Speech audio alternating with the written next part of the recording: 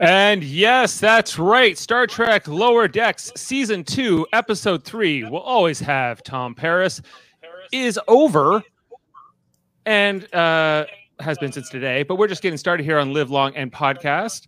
My name's Dave Mader, coming at you with Star Trek TV and movie reviews, joined with a great panel here to help break down this third episode of this second season. As always, we have Jameel Robinson with us. How are you doing, Jameel? I'm doing all right after a long absence. It is actually me. It's not, a transporter clone. I am here, and I'm excited for Lower Decks. Let's go, Lower Decks! Let's do it. And then we also have with us from Locutors of Trek, joining us is Davin Skellhorn, my second cousin. How are you doing, Davin? Not too bad, especially considering it's peak pheromone season. Peak pheromone season. It's been a problem all year, really. And we're gonna talk about this whole episode. I gotta tell you guys, I really enjoyed this. I thought that this was a great episode. I think the strongest one so far for me, and it wasn't because of Tom Paris. Okay. Davin, I think I'm getting a bit of echo on your side. I can hear my own voice. Let me turn Stop. you down. It's just on Davin's side, not on your side. Okay. I typically have Twitch running in the background because that's how you get views. Yeah, I think it's okay now. Yeah, okay, that's better. Sorry about that. So Davin and Jameel and Jeff, I think, will be coming along at some point. He's supposed to be here, but to get his take on this. But yeah, for me, it was not because of Tom Paris. For me, this episode was all about Mariner and Tendi, and a bit with the Shax, return of Shax. He's back from the dead. It's yada yada a little bit here, but I think that it's just that's typical of Star Trek. I think that they're just trying to make fun of like the mortality of people being able to come back to life and transcend the different dimensions and new forms and dimensions and versions. It's typical bridge crew. Typical bridge crew. They very just don't typical, like it. very typical Lower Decks because they like to grab a trope and just embrace it with everything they have. Yeah. They don't like it when people ask how they came back. I wouldn't want to talk about it. Yeah. Right. Who's come back from the dead? Like Spock, obviously. He was he's the big one everyone thinks about, I think. Okay. Spock. Kirk, technically. I would say probably most of the crew because of he was a Voyager. Nexus. It counts. They thought he was dead. Data, I guess. Wait. You're bypassing Kirk? Kirk in the Nexus counts as a death. He didn't. Yeah, he was they thought he was dead, but he wasn't really dead. It still counts. They thought he was in the Nexus. They referred to it. They referred to the Nexus. Yeah. Sure. Okay. If we want to throw Kirk in the group, I'm fine with that. And if we're using the book, canon, then Star Trek's The Return, which is the sequel to Generations. He also was brought back from the dead as a Borg reanimated life form. So yeah, there's a little book canon there. There's been a few, right? Where like I guess Picard is the other one that comes to mind because he kind of cheated. I guess if you ever cheat death, if you're somehow cheating death in any Star Trek, whether it's a time loop episode where your ship's blown up 8 times leading up to the finale of the episode, it can happen. And so he's back pretty early here. Ketchup, spicy kiwi. That's how we bring him back. Ketchup, spicy kiwi. So Bajorans, it's canon. Bajorans put ketchup on hot dogs. You heard it here first. And they love spice. Yes, they love spice. They love their Hasperat. They love but Mariner's like, what's up? Why would you mess with ketchup? Come on. And then, just like the thing, like bridge officers are always coming back from the dead. You gonna finish that muffin? And then the other storyline that we kick off pretty early is Tendi. I'm hearing myself again. Look, okay. It's not you. You got headphones on. I know, but okay. Echo, you say? Just I hear myself come through your speakers a little bit. That's all. I think it's okay. Okay, so then the other storyline is Tendi with Tiana, and it's she's having some issues. She's having some Cation Pon Far maybe. Jameel. Yeah, I which- thought she had fleas at first. it looked like it, but man, you gotta like a twofer on this episode. In last Right, season, but one of the major complaints that we had about Lower Decks was the lack of like background in Tendi, and also Dave wanting to know more about Tian. So there you go. You got a twofer. You got. Well, some- I did. I was happy with this storyline because yes, it gave Tendi a chance to go off and do her own thing here. I think that she's of the four leads, like of the four lower deckers, I think she's the one who needs the most development still to kind of like what do we love about Tendi is kind of like sometimes what I'm left asking myself. I definitely found her more endearing after tonight. She's sent on this side mission because she just wants to impress her boss, and her boss is Dr. Tiana, the chief medical officer of the Cerritos, and she's going through. I thought she had fleas, and then she's like, "Okay, I'll go get your thing, your heirloom." And she's, what did she say to her? I just need the lowest ranking officer. I just need the lowest ranking officer who will ask the fewest questions. Yeah. So this is under the radar. And then I guess her and Mariner get teamed up here for their little girls trip. Mariner and Tendi on a girls trip. Girls trip. Girls trip. So Lower Decks crew members can get access to shuttlecrafts that easy? I guess if you have a senior bridge Mariner officer, can. Mariner, Yeah, can, Mariner. for sure. Fair enough. Yeah, absolutely. And so like I thought that like Plus, I was like- Ta'ana sent her on the mission, so Ta'ana could have authorized the shuttle. yeah, I think she did. Like she for whatever reason she couldn't go get this herself, so she had She to was send in Tendi. heat. She was in a bad way there, Dave. Yeah, it was not looking. It wasn't like she was having a fun day. So Tendi gets tasked, and she goes, "Well, I never do anything with you, Mariner." And so, this is one of the things we talked about in our especially in our season 1 deep dive, was like, well, Mariner and Tendi, like, and there was some dynamics among the four lower deckers, the four leads, that there wasn't like, yeah, it's always Rutherford and Tendi, and then it's always Boimler and Mariner, and then there's not that much crossover really. It's sometimes like compared to like I think of them maybe sometimes like even like the Seinfeld leads, right? Like you'd get George and Elaine, or you get Kramer and Jerry, and different combinations of those four. If you're a fan of such a thing. I know Jameel is not, so I was like, that reference will not work. I know I what got it. I do. I am aware of its existence and that tendency. Mhm. I'm just thinking of like a show where there's four comedic leads. Yeah, is the only usually, reason I bring it up. typically, sitcoms pair off individual characters, and they rely on those specific pairings to be the driving force throughout the seasons for conflict. And then you get the occasional one-off where the unlikely pairs are put in a situation, and the acknowledgement that, hey, we don't hang out enough, and they lean into that, which was kind of cute.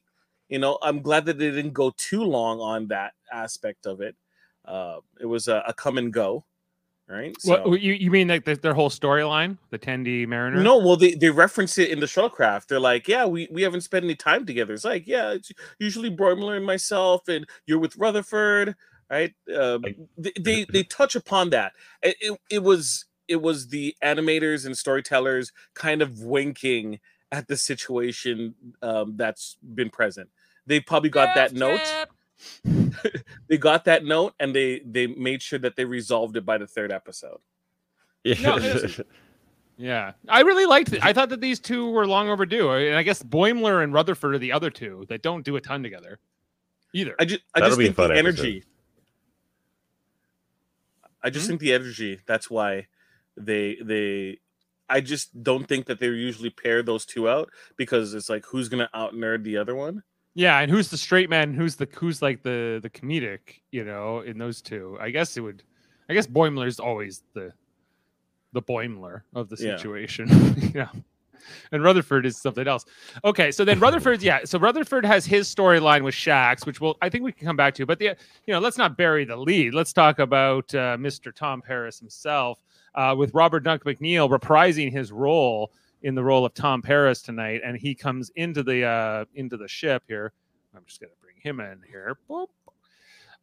What did you guys think of having him in the show? Was live up to, like, I guess Jonathan Frakes as Riker, and I guess Marina Sirtis as Troy, who have previously reprised their roles in voice, right? And so here is Tom Paris.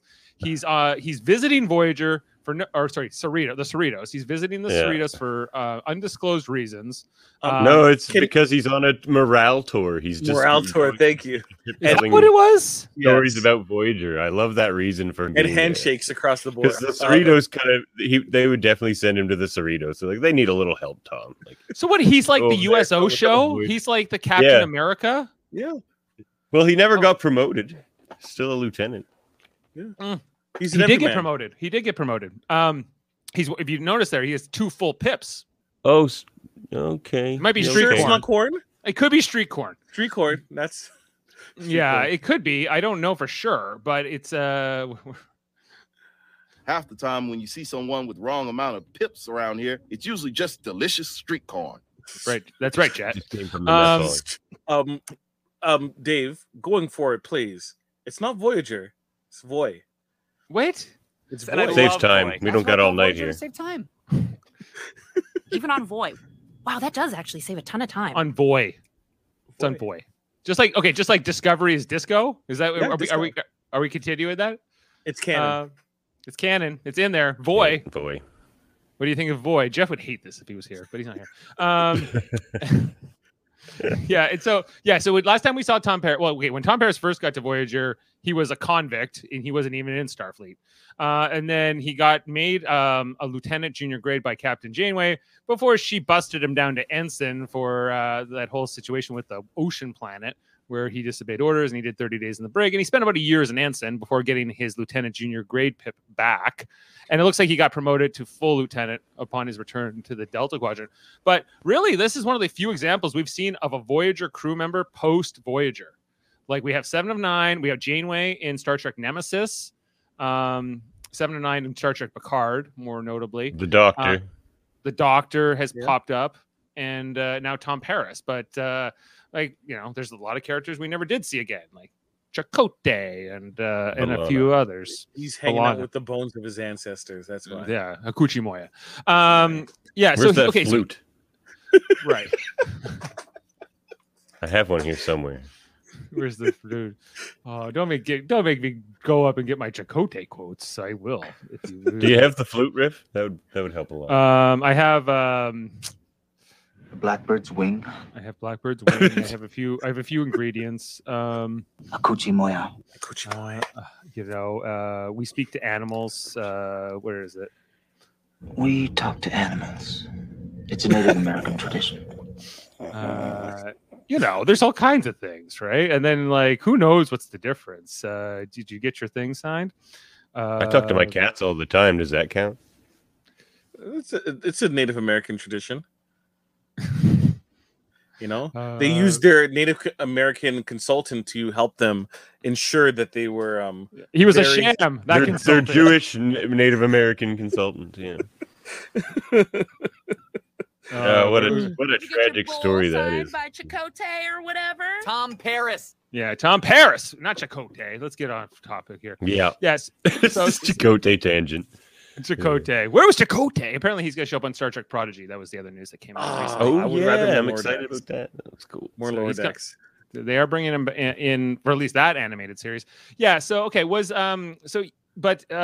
as I don't think he was as funny. For me, he wasn't as funny as Jonathan Frakes reprising as Riker.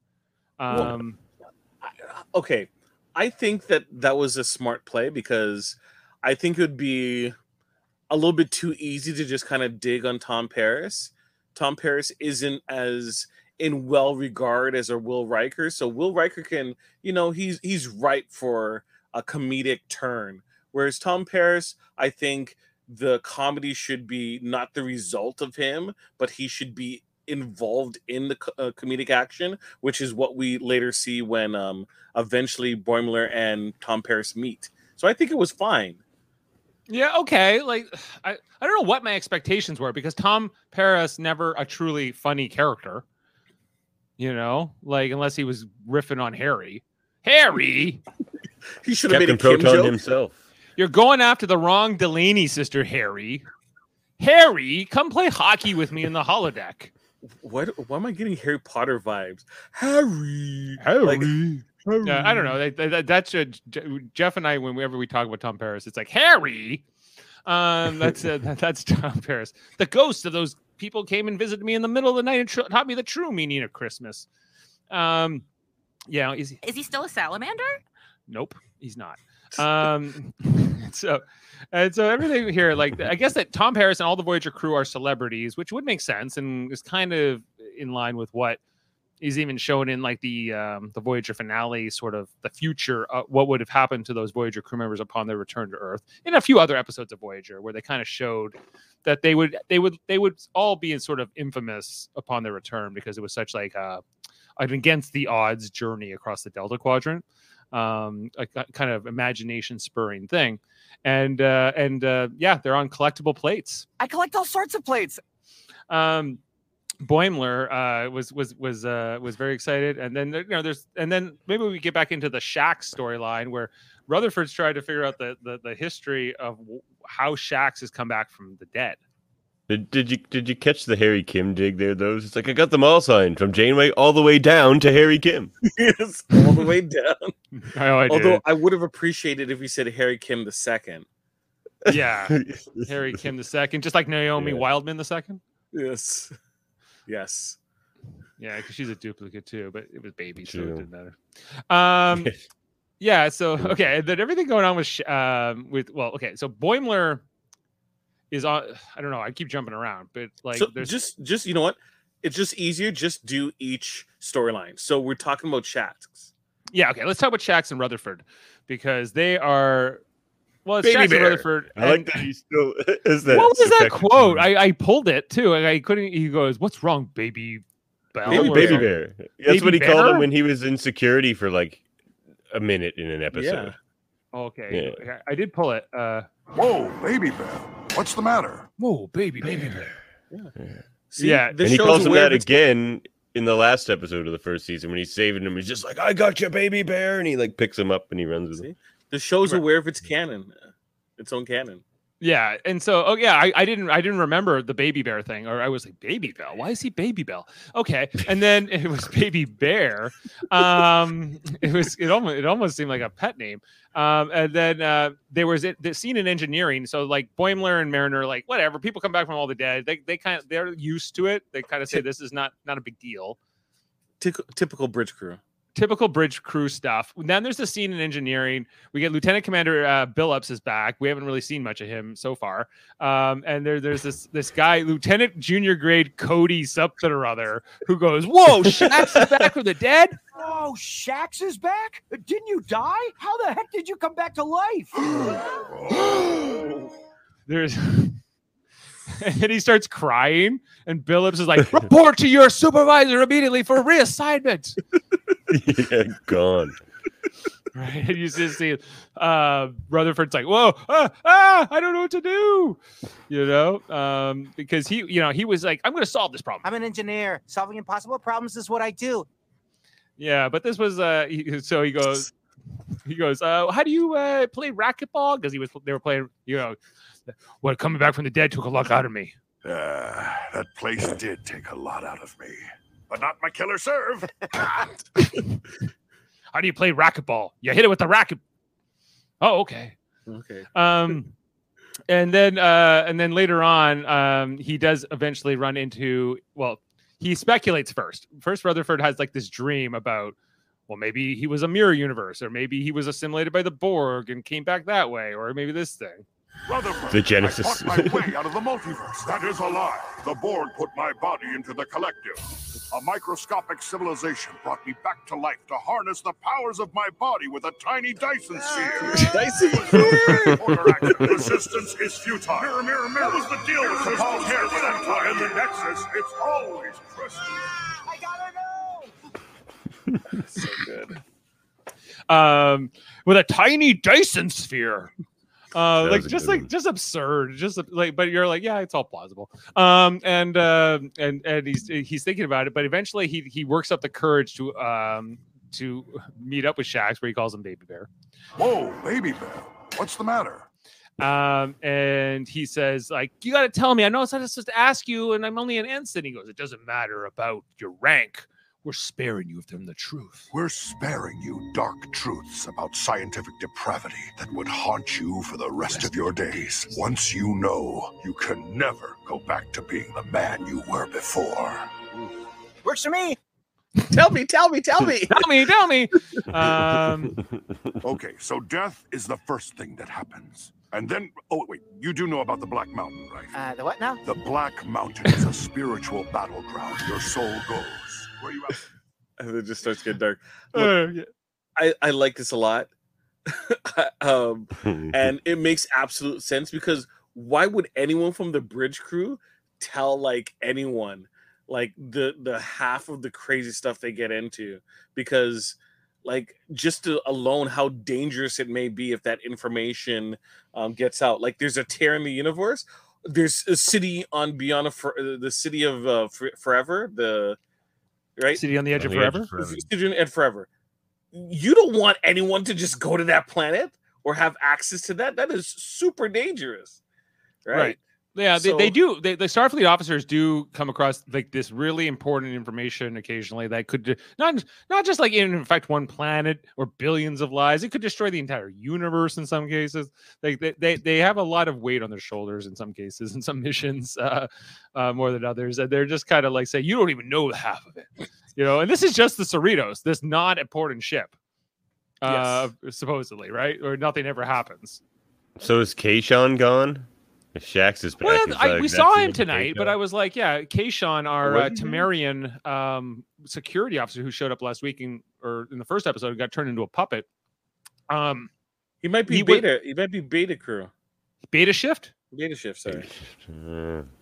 Maybe. It'd be interesting to see if they both stick around. I don't even know who's doing the voice of Kayshawn yet. If he's because like we had Fred Tasciore who does the voice of Shax, and he was in the credits for the first two episodes, and we kind of didn't know what the heck was going on. Was he coming back to play somebody new? But he's back. He's back playing Shax, and I am glad for it because Shax is one of my favorite characters on this show. He is comedically, I think, like, you know, his sacrifice in that finale was also really kind of emotional, and it does this take away from it, you know? Nope. Because you could still build upon that. Yeah. It depends on like what the story calls for. Because if there's going to be a situation, let's say now Rutherford can die. And now he knows how to get back. The Black Mountain. Yes. You do know about the Black Mountain, right? The what now? The Black Mountain is a spiritual battleground. Your soul goes. Right? Did Tasha coming back in yesterday's Enterprise spoil her death in that bad goo episode? No, because it wasn't the same Tasha per se for me. True. But you're splitting hairs, in other ways, Yeah. right? So, like when Sela showed up, I didn't think of her as Tasha Yar, even though it is Delos Crosby. But I more meant the other Tasha. Yeah, I know you mean the alternate Tasha. Yeah, the alternate Tasha. Yeah. Right, Anyway, but I digress. And then I think that kind of wraps up the Shax storyline, right? Other than like Rutherford is kind of scarred by this. Yeah, but don't you feel that we're now seeing the groundwork that a character can die and they can come back? A bridge crew. A bridge crew officer. A bridge officers can, come back if you go through the Black Mountain. But I don't know if that's so. Boimler's teleportation clone dies and comes back. Maybe. I think like whether they're not background characters, even though that's what they're kind of meant to be, these lower deckers, right? Like they're the leads of this show, so they do have that plot armor. They can die. It's harder to kill them than to kill these bridge officers, but maybe not. Maybe they can all die and come back kind of arbitrarily. Like obviously death and life. Like Harry, how many times did Harry Kim die on Voy? I just want to save some time. More than enough. Yeah. A few. There was that one time he died on purpose, because he knew he was in like some dimension and he had to be resuscitated by the doctor on the other side. So and with that, we'll segue over to the the storyline with Boimler and Paris. Well, it's not even Boimler's storyline is not even just about Tom Paris. Boimler's storyline is also just about the fact that he's back on the Cerritos, and the computer the ship doesn't know who he is anymore. Doors won't open, replicators won't work. He can't get any food, but he's not willing to do anything about it. Jet, he runs into Jet. I could carry you across the threshold like a bride. But he don't need any help from Jet, the hunk. I like Jet. He's pretty funny. Want me to carry you? Yeah, he's pretty funny. So that whole sequence reminded me of another show. I don't know if you ever saw it. It was called oh my gosh, no, don't mind. It's called, oh my gosh, I totally forgot. Rosie my gosh, I forget her name. Anyways, the show is about this firm that develops different products and does R&D. And one of the things they do is they put new sensors on the doors, for all the doors, so it automatically opens. The unfortunate part is the sensors don't recognize black people. So all the black employees can't use the doors. They won't open for them. So their solution is to get all the black employees a white assistant who would be with them to open the doors. So, so you think they were referencing that? Maybe, but that's what I thought of. My other question about Jet is he Matthew McConaughey? All right. He could be the ship's Matthew McConaughey. Yeah, I'm wondering. Side character that is super cool and, Yeah, but Boimler, he's just such a stubborn guy. Boimler, and he's like, "No, I don't need your help." And then, he spends most of the ship, he ends up in a Jeffries tube because he can't take the things. The ship's trying to kill him in a lot of cases. The computer won't help him, and he starts, getting fumes and hallucinating Tom Paris speaking to him through his plate. There's just quite a few things going on with that. While Tom Paris is showing up. It's a pleasure to have you on my bridge, Lieutenant Paris. Pleasure's all mine, Captain Freeman. Mind if I give her a whirl? I hear these Cali-class engines can purr. Of course. Just don't send us to the Delta Quadrant. Oh. All right. Bet she gets that one a lot. Yeah. Nobody knows the Cerritos like Bradward Boimler. Bradward. I always forget he's Bradward. And he's just talking to his plate. He's like, "Thanks, Tom Paris." Thanks, Tom Paris. I like how everyone refers to him as Tom Paris. He's always Tom Paris. He's never Lieutenant Paris. He's just Tom Paris. What's going on, Tom Paris? Oh my gosh. And the show is called Better Off Ted, and I was referring to the actress Portia de Rossi, just to clear my mind from not knowing it. Oh yeah, I think I watched that show. Yeah, and there's like a very robotic character. Yes, I always like when Boimler was hallucinating and sort of getting even going through this vision quest or whatever was happening with him in this episode, and he goes, "I'm trapped because of the glitch. I'm trapped because of a computer glitch, or perhaps it is I who is the glitch. Perhaps it is I who am the glitch." It got very deep. With that, but once he was able to throw away his possession, his pride and his ego, and he put that plate through, he was able to bust out from captivity. Right. So is that what the arc was for him in this? You think it was that he had to sort of cast off his possessions, his worldly possessions?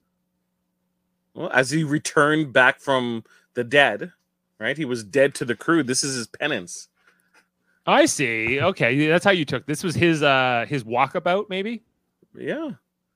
He was totally separated from the crew on his own separate journey. He took the path least traveled, right? And it wasn't until he threw his old life away that he was able to be released back and then get his ass kicked. This reminds me of an episode of Babylon 5 where Dr. Stephen Franklin went on a bit of a quest himself to find himself. Where's Jeff? Jeff needs to be here to get this. Because every time I reference Babylon 5, we didn't get one this week. So. I didn't do it on Deep Space this week, but I hit you up. Yeah, you need to make a bet with Jeff and the bet needs to be if you win, he has to do a Babylon 5 retrospective podcast, and you win. I would want you to win so bad, so you can get that. I would love to do a Babylon 5 podcast, but if I could only find someone to do it with. Jeff! Yeah. Oh, you'd have to win a bet. That's the only way to do it. But it's like 5 seasons. It's not nothing. Yeah, and so when Boimler eventually does escape after he casts off his possessions, he ends up on that bridge. And Tom Paris accuses him of being a Kazon. A Kazon! That's racist. Beats them like few people in the Alpha Quadrant have been beaten. Yeah. This is how we kick ass in the Delta Quadrant. I don't know if it's that different in the Delta Quadrant. But yeah, I guess that's a saying. You can have Tom Paris. But then they made up, and Thanks, Tom Paris. Thanks, Tom Paris. They're gonna have beer afterwards. We're gonna have a beer, and that's kind of like the end of that storyline where they get to make fun of it. Where Mariner throws a little bit of shade at him Did in the you end. get your bowl signed by Chakotay or whatever? Tom Paris. Yeah, Tom Paris. Come on. Okay. Were you disappointed with that? Did you want more Tom Paris? I wanted. I don't know. Maybe I don't know if I got everything out of this that I wanted. But I don't know really what I wanted. No, I thought we got more of them than I was expecting. Yeah. Yeah, I got quite a bit of them, and like I mentioned, like the storyline with Tendi and Mariner is really the one that stuck with me. Even though I think that's my favorite. I think Tom Paris's role in this episode is really just to serve as like a plot line for Boimler, more than anything. He's Boimler. He's there. He's kind of just a MacGuffin for Boimler, but his El Dorado. He's El Dorado, yeah. But we like the storyline with Tendi and Mariner much more interesting. Yeah, we saw Quark's bar tonight. We talked Quaylor. Is Quaylor the planet, not the same planet that they went to in Star Trek Picard? Right, No, that was called Free Cloud. Free Cloud. Free Cloud. But this seemed a very similar kind of escape. I think Quark's pretty franchised around. I think he franchised it all around. Yeah. And we get lots of scenes here. Mariner says that you got to get all the slushies here. Quaylor is awesome, by the way. You can get any drink in the form of a slushie. We got to get like 5 slushies. 5 slushies. There's the Mariner learning that they both like Klingon acid punk. You're into Klingon acid punk? Are you kidding? Why even listen to Klingon if it isn't punky or acidic? Nope. Right. And the then band Gital. And Gital. Which means to the death in Klingon. Right. Yes. But in this episode, they really they realize how much they don't know about each other. It's like because they get like this scratching, what they think is the Cation scratching post. It's a Cation libido post. Sorry, Tandy, a Cation libido post, and eventually it gets destroyed in this episode. Girls Peak. Girls Peak. Girls Peak. I didn't pull that one. But Mariner's like, no big deal. I once ruined Worf's Mek'leth. I accidentally ran over Worf's Mek'leth back on Deep Space Nine, and I had it fixed before he even knew it was gone. Yeah, and she's like, why were you on Deep Space Nine? And Tendi didn't know anything even really about her history. She thought that she kind of came along in this. So interesting to see how much they didn't interact with each other. We find out later that Mariner doesn't even know her first name. I thought it was interesting that Mariner served on the Bonestell as well, which was a ship captained by Janeway. Another Voy references. A Voy reference? So she mentions the Bonestell, but is that after Voyager or before Voyager? Before. Okay. And she also served with Tom Paris's dad, even way before that, right? And Tuvok before that? Yeah. Okay. Yeah. Tuvok was with her on the Bonestell as well, though. He was on the Bonestell? Okay. We go over this in our Janeway supplemental on Locutor's Objection. I'm glad you know more. Check out that episode, folks. Check out Locutor. Cross reference. There you go. Yeah. Shameless plug, I would call it, but thanks.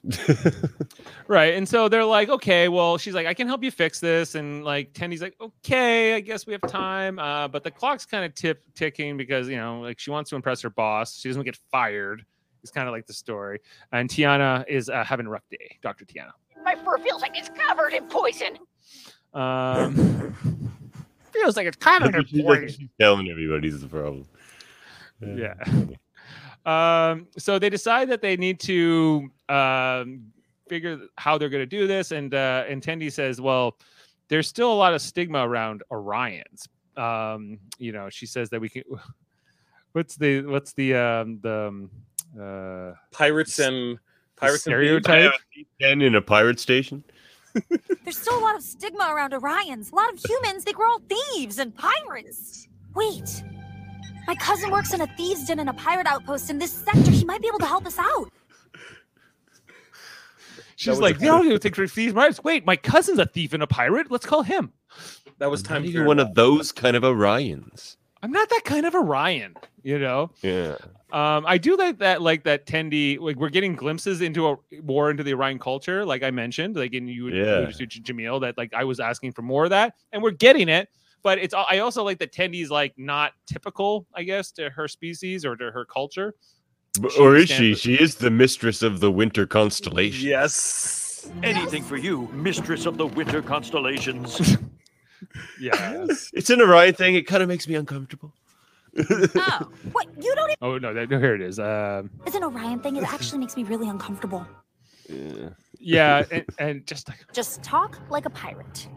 Yeah, so like I like this idea, like undercover mission. They turn Mariner's skin green, right? But they said that this won't last long. I like the false green too. False green! False green! And she feels weird about it. She's like, just don't take any pictures, please.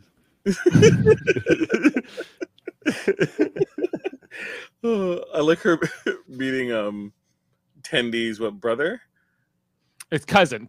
Yeah. Cousin. And she's like, "Oh, you didn't tell me he's got muscles." Yeah, he's where I got it right here. He's a bad Warn boy. me if we're gonna be meeting up with a sexy bad boy. That's my type. Well, one of my types. Oh, I'm always dating bad boys, bad girls, bad gender non-binary babes, ruthless alien masterminds, bad binars.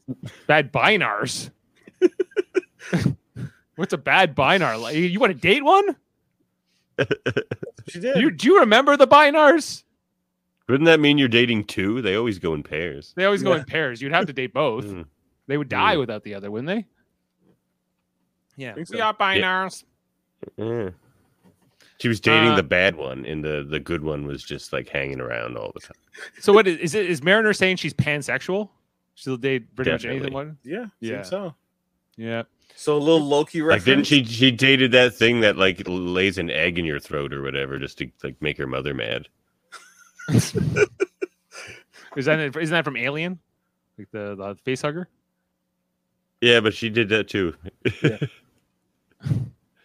Yeah, and then this whole thing with like why like where Tendi was doing like being the mistress of the winter constellations. You'll do what I tell you to do, you dumb-faced jerk! Do you want to see more of this, Tendi? Yes. You want to see this side come out of More it? Orion stuff. Definitely. More Orion. She's like, this is what you do when you're Orion. You tell these men to freaking do shit. Well, yeah, that's kind of how this society is portrayed. Right. And then she goes, pheromones. Pheromone allergies. Right, because her name is Devana, right? Her first name, which it isn't used a ton. I think also because to me it's like it's a little closer to Dr. Tiana too. It's got like it's not exactly the same word, but it's yeah. I find that part a little bit confusing sometimes. And she goes, "What is that like your title? What are your special titles?" She goes, "No." Oh, what? You don't even know my first name? I thought it was Tendi, like with no last name, like Odo. We have been working together for over a year, Beckett. Have you ever had that experience where you've been working with somebody for a year and they don't know much about you? I'm probably that guy who's been working with you for a year and doesn't know anything about you. You're the Mariner? You're that guy? Yeah. I thought that was like your title. Yeah. I'm terrible with some people's names just because it's always embarrassing when people know you better than you know them. So you're like, yeah, how you doing? You avoid pronouns. You avoid like any type of references to their name. Like you kind of hope that someone else comes so you can kind of do the here's and this is, and you can grab their name from that way. Just any type of situation where you can kind of use it to find out what that missing piece of information. Yeah, like we've all been there for sure, but she is supposed to be friends with her. So like, I think it just shows that Mariner, Mariner's a little bit selfish, self-involved, not the long list. You're like, oh, you're looking for an adjective? We can kind of pick. Yeah, like she's so mad at Boimler for leaving and going to the Titan, but she doesn't even know Tendy's first name. Like it's kind of here's the ultimate problem. Sometimes when you have friendships and you're in a group, you all fall into different roles, and then sometimes the roles don't really expand upon what the person is fully capable of or information about themselves. There isn't that much time for Divana to talk about herself and her background because she's not the main focus in the group.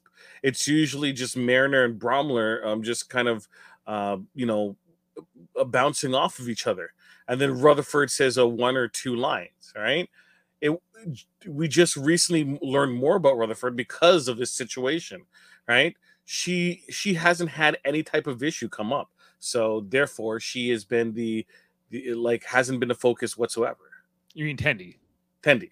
Yeah, right. Yeah, you're right. There has been a ton Divana, right? First name's Divana, right? Divana Tendi. Yeah, we've definitely heard it on Divana. I'm like, you mean Tendi? And I'm like, wait, I'm saying her name right. I know, but I'm not used to saying it either. Thing, like Odo.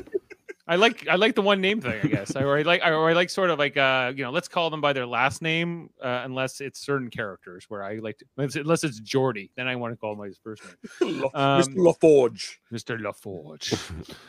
Is that one word or 2 words? LaForge. Yeah, and so and then so they it doesn't work out for them in the first attempt because they have to escape from the Orion mob after the Falls Green thing. And there's this whole thing where, Tendi has to choose between saving Mariner and saving her mission. And she obviously does the right thing and chooses Mariner.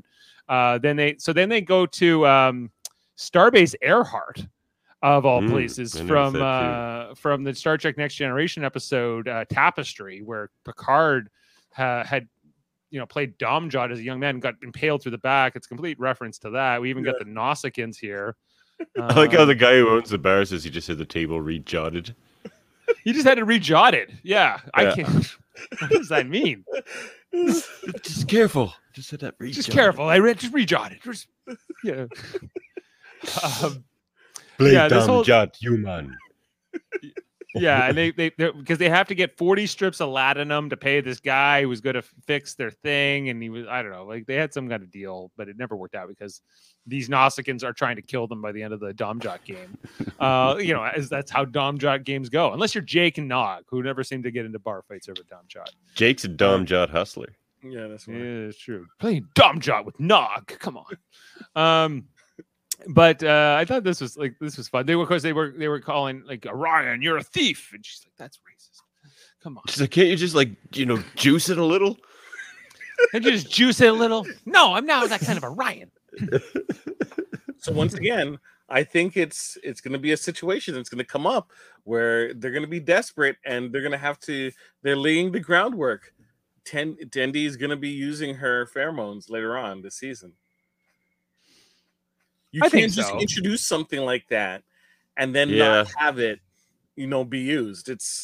I've been wondering about it the whole series. Well, it's like your superpower, right? If you're from that species. The Chekhov's gun trope. What's Chekhov's gun? That if you introduce something, it has to be used. You can't hey, you're seeing like a bunch of weapons and it focuses on a specific gun. Before the movie's over, that gun is going to be used, right? It's a common trope. Just like in last week's episode of Lower Decks, where they kept mentioning Thomas Raker, and you knew that the transporter duplicate was coming at some point, or because they're like, you mentioned this way too many times for this to be just an Easter egg. It's a common trope. Yeah. And so that doesn't work. So eventually they kind of just say, well, I guess I got to go back and we're going to have to tell Dr. Tiana that it was destroyed. And I've never been in trouble before. And she's like, you know what? You're such a good person, but Your plan sucks. New plan. New plan. And her plan is just I love her fly. plan. And it just goes tink off the shields. Hey, oh, we got a shell coming right at us. And it just tinks and they go damage. They go, nope. Nope. Yeah, I like. We didn't get a lot of Ransom tonight, but he was like just giving her hell. You are so going to the brig for this. Send the bee to the brig. It's the bee's fault. Was the bee? The bee.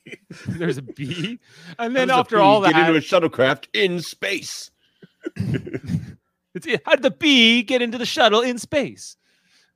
It seemed like there was like an answer to that. Like maybe we were on a planet and the bee flew in, but he doesn't accept it, so she goes to the brig for it. But that's just kind of what Mariner does. She spends most. She's like the Tom Paris of the Cerritos. She spends a lot of time in the brig. Or that drunk Bajoran in Deep Space Nine. He's always in the brig. Because wasn't there like you remember that alternate timeline where Harry Kim never went to the Delta Quadrant, and it was because he got into a bar fight with Quark because he was trying to sell some other ensign Lodi crystals or whatever, and it didn't go so well, I guess. Yeah, so he never went on the mission. He never went to the Delta Quadrant either. This is how we kick ass in the Delta Quadrant. This is how we kick ass in the Delta Quadrant. That's right, Tom Paris. Okay. So, and question I have then is, how would you dispose of a bee if you're in a shuttlecraft? I would gently guide it towards a beautiful flower full of nectar for it. Okay. See, I like It's kind of my whole thing. I like your approach. What I would do is I would wait for the bee to be in a specific part of the ship, and then I will put a force field up. So one, that works too. You know, it's protected. And two, you're able to continue your work unaffected. You won't crash your shuttlecraft into a ship. Problem solved. What if you beam it Maybe into give space? it some water and Why would you beam it into space? What, is that too dark? Whoa. I'm just like, get the bee out of here. It's drastic, if anything. Okay, too far. Little drastic. Whoa. But there was no bee. So you say? So he said. So according to Mariner, yeah. So she went to the brig anyway. But it turns out she didn't want the scratching. There wasn't a Cation libido post. That's not what she wanted. She just wanted the box. Like, What I needed was the box. Oh my god, I'm touching it. I'm touching it with both my hands. That's the stuff. Yeah, it was something. Okay, she couldn't replicate a box? No, that's her family heirloom box. That's her family box. Yeah.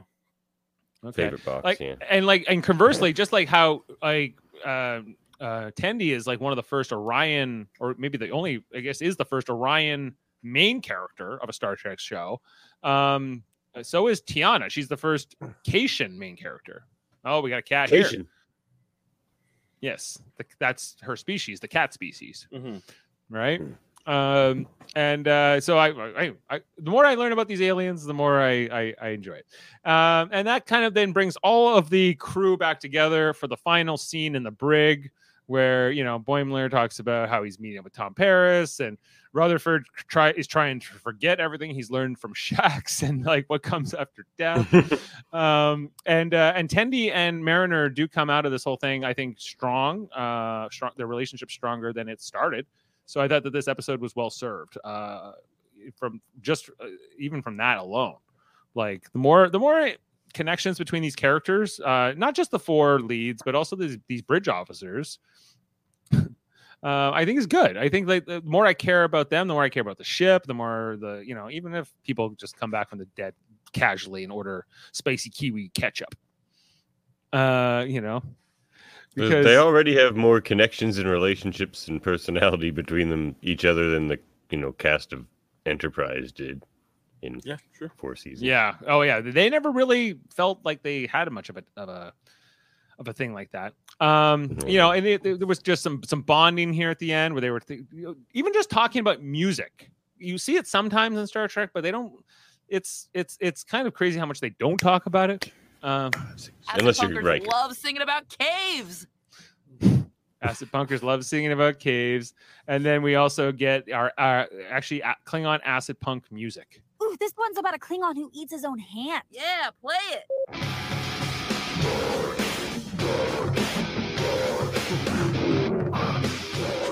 There you go.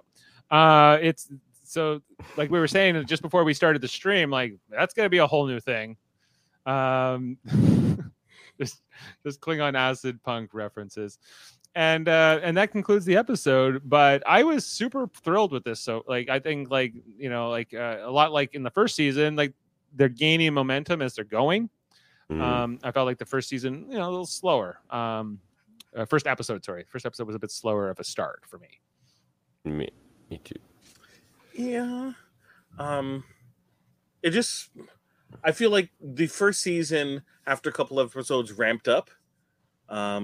I kind of disagree. Second episode to me is just, I loved it so much. Yeah, and so you weren't here for last week, but let's talk. Maybe we can give a rating to this and get it up. So Jeff's not here this week. Wow, I really liked it in comparison to everyone else. Yeah, I gave it an 8. It's not bad. It just didn't. But tonight's episode, I'm going to give a much higher than that. I'm going to give it a 9.1. Wow. Okay. I'm going to give it a 8.7. 8.7. Yep. And Davin. 8.5. I think we got 8.5. Higher to climb on this mountain this season. Yeah. All right. And I don't know. It might be a little early to get an IMDb rating. I don't know if there would be. Oh, wait. Actually, we do have one already. With just 30 votes, we are at 8.4. It only came out today, so it's still early, but whatever. So I don't even have the writer of this episode yet. Like, there's so few details. Like that, that's kind of the thing when you're usually they kind of reveal themselves as the episode airs. You see them kind of post about how excited they are about the episode. That's what we were seeing in the first season. A lot of the writers were like, "Oh, my episode's tonight," and would let their Twitter followers be aware that they did a specific episode. So that might be revealed. Yeah, I hope so. We'll populate that in our King, because we like to kind of keep track of like who are our favorite writers, who are our favorite directors, things like that. Maybe storylines that focus on main characters. So we try to keep track of all that. And like I didn't even know the title of this episode until I think it was Monday or Tuesday this week. Like they were holding their cards pretty close to the vest for this one. They didn't want us to know this was a Tom Paris episode until right up, even though we kind of knew he was going to be in the season. They had already marketed him. So the creator of Fairhaven? The creator of Fairhaven, Captain Proton himself. Is that that's what he's known as? The creator of Fairhaven, where Janeway like hooks up with Irish guys? Like, and the salamander. And the salamander. He's not is he still a salamander? Okay, so I think that's going to conclude tonight's breakdown of We'll Always Have Tom Paris. Thank you for joining us here on this stream. We are on Facebook, we're on YouTube, we're streaming now for the first time, well, not the first time ever, but first week now we're on Twitch, as that's one of our streaming platforms. We do Live Long and Podcast, talks about Star Trek all the time, new and old. We have Locutors of Trek, our friends over there, where Davin has his podcast with Dave. Check that out. Davin, when does Locutors of Trek Every podcast needs a Dave. Hey? When does Locutors of Trek drop? Oh, it's sporadic, unfortunately, but we have an economics episode coming out this week. Talk about the Trekonomics? Trekonomics. There you go. So listen to Locutors of Trek and them talking about it's going to be a long one. Ooh. I'm looking forward to it. Potentially check that out. 2 hours plus. Hopefully, maybe we'll cut it down. It's a big subject. It's a complicated subject. Also, Monday nights, we talk about Star Trek, the original series with my dad, Ted. We only got 10 left. We've been watching every episode, not in order. And we just did the alternative factor this past Monday. And we got the Mark of Gideon coming up for next Monday. Plus, oh my on God, Tuesday nights, I just watched that for Trekonomics. Did you? I don't even know what it is. So then also on Tuesday night, we're talking about Star Trek Deep Space Nine, every episode in order. We're into the 4th season. We just did Indiscretion. I can't remember what's coming up right next, but if you follow along with Deep Space Nine, you can find a companion podcast there as we continue our mission to watch all those episodes. Plus, check out our other channels. We have 2 other channels. One called Super Mater Brothers Podcasting, where we talk about stuff that's not Star Trek related, including Marvel Cinematic Universe stuff. If you're into we're going to be talking about Shang-Chi and the Legend of the Ten Rings in about a week. We already talked about WandaVision and all the other 2021 releases of Marvel Cinematic Universe. Plus, check out Big Brother USA. Jamil and Jeff and I are covering that 3 times a week over on Super Mater Brothers Podcasting. Sunday nights, Wednesday nights, and Thursday nights to go with every episode airing on CBS and Global at 9:30 p.m. Eastern. We're running. Jamil and I are running off to do that right now because we have our live eviction tonight. I'm gonna fast forward through the commercials. We kind of know who's getting evicted, and then also what am I forgetting? You're forgetting this Sunday in Trivial Debates, our 3rd channel where we argue about movies, TV, sports, and more. We're going to have the battle of all battles between Chris Seymour, Tim Seymour, and the man they call Mott. Chuckosaurus? Yeah, and the man they call Mott. You want to give us some preview of some of these questions? I gave last time a rejected wildcard question, which was, is a chip a broken taco shell, or are taco shells unbroken chips? That was a rejected wildcard question. Another question was for TV, a TV one, which was a hot button issue, was which doctor was the best doctor in Doctor Who? Which I was like, that's a great question, Jamil. I don't know if this is the panel to answer it, or maybe it is exactly perfectly the panel to answer it. Yeah, because none of these guys are Doctor Who people. But it's going to be fun to see how that all plays out. Because Chris is like, I've never watched it in my life, and I never will. So let's talk about it. He was the first person to give an answer to that question. Oh, I got to know which doctor he's going with. Okay. All right. So check that out. Which one has the most PhDs? The most PhDs? The first one? Yeah, so check that out on Sunday-ish. Right now. Ish. Well, like Mark called me today. He's like, I might have my draft, and I was like, okay, let me know if we have to move the time. But until you know, let me know. So, but he didn't confirm. So, I just right now we are scheduled for 10 a.m. on Sunday to do the show. He needs to submit his answers because he hasn't. Yeah, and Tim calls me, and Tim goes, I didn't check my messages. I don't use Messenger that much. I'm like, I don't know what you want me to do about that, Tim. So anyway, that's I digress. Anyway, okay. Lower Decks. What's the next episode title? Unreleased, as far as I can tell. Yeah, like it's just no name.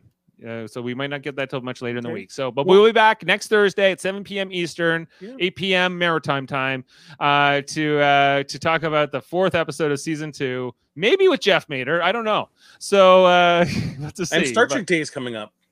Star Trek Day, September 9th. 9th or 5th, I thought, something like that. Yeah, I did mark it on my calendar because there's going to be some stuff coming out. Jane had flagged that for me as well. So thank you, both of you. Jamil, I'll be talking to you in just over an hour and a half or so. And Davin, thanks for joining us tonight and talking about this episode. And I look forward to listening to the next economics themed episode of Locutors of Trek. And with that, let's take you away with some maybe a Tom Paris quote to close out the night. Yeah, let's Harry. I'll tell you the truth, Harry. I'll tell you the truth, Harry. The ghosts of those 3 dead officers came to me in the middle of the night and taught me the true meaning of Christmas. And with that, we'll sign off. Have a good one. Live long and podcast. Good night. Oh, thank you.